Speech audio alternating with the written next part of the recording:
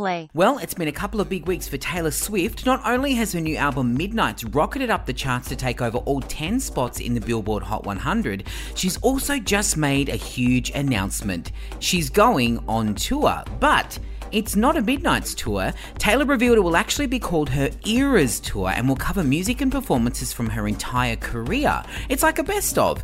She'll be performing at different US cities from March to August next year, and she promised international dates are coming soon. This is her first tour in 5 years, and while we've only got dates for the US at this stage, we all know what that means. Next stop, Australia. As soon as we have those dates, you'll hear it here first. Grab the free Listener app to make sure you don't miss out.